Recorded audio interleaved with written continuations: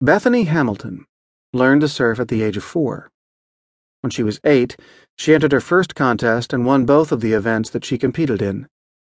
At the age of 10, she placed first in the 11 under girls, first in the 15 under girls, and second in the 12 under boys division at the Volcom Puffer Fish Contest. She was determined to become a professional surfer and was certainly on track to make it happen. Then, in one violently swift moment, on that fall day in 2003, it seemed her dreams would be shattered. However, Bethany was born with the heart of a lion and the competitive spirit of a thoroughbred. She was determined to return to the water to surf. Leaning on support from her friends, family, and her faith in God, Bethany recovered rapidly and within 10 weeks from the attack was surfing again. Convinced she could overcome her physical challenge, she worked hard to learn to surf around her disability. But she also had to overcome the psychological fear of another attack. Bethany would face her fears by singing and praying when she was out on the water.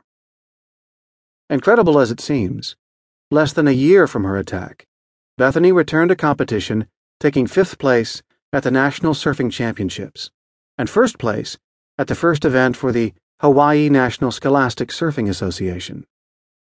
She was recognized by ESPN in 2004 and received an ESPY Award for Best Comeback Athlete of the Year. Bethany's ability to overcome her physical and mental challenges puts her in an elite class of achievers. She chose to finish strong. Her unique ability to confront her fears, embrace them, and then continue moving forward in the direction of her goals is the perfect definition of courage. What's in a name? John Baker was too short and slight to be a runner for his high school track team. But John loved to run, and he wanted to make the team. His best friend, John Holland, was a tall and promising runner and heavily recruited by the Manzano High School track coach, but he wanted nothing to do with the sport. John Baker convinced the track coach to let him join the team under the premise that his best friend would follow. The coach agreed, and John Baker became a runner. The team's first meet was a 1.7-mile cross-country race through the foothills of Albuquerque. The reigning state champion, Lloyd Goff, was running, and all eyes were on him. The race began, and the pack of runners led by Goff disappeared behind the hill. The spectators waited. A minute passed, then 2, and 3. Then the silhouette of a single runner appeared. The crowd assumed that it was one of the favorites. But to everyone's amazement, it was John Baker leading the way to the finish line. In his first meet, he blew away the field and set a new meet record.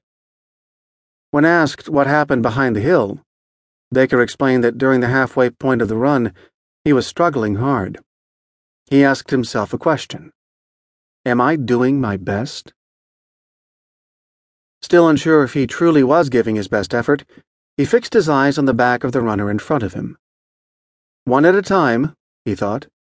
His entire focus was on one thing: to pass the runner in front of him. He committed to himself that nothing would distract him: fatigue, pain, nothing.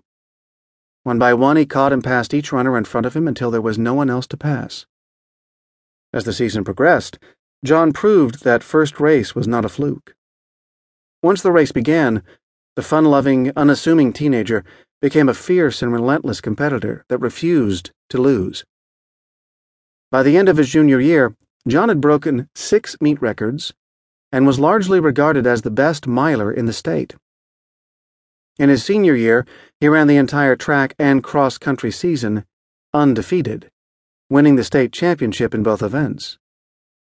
The future certainly looked bright for the 17-year-old.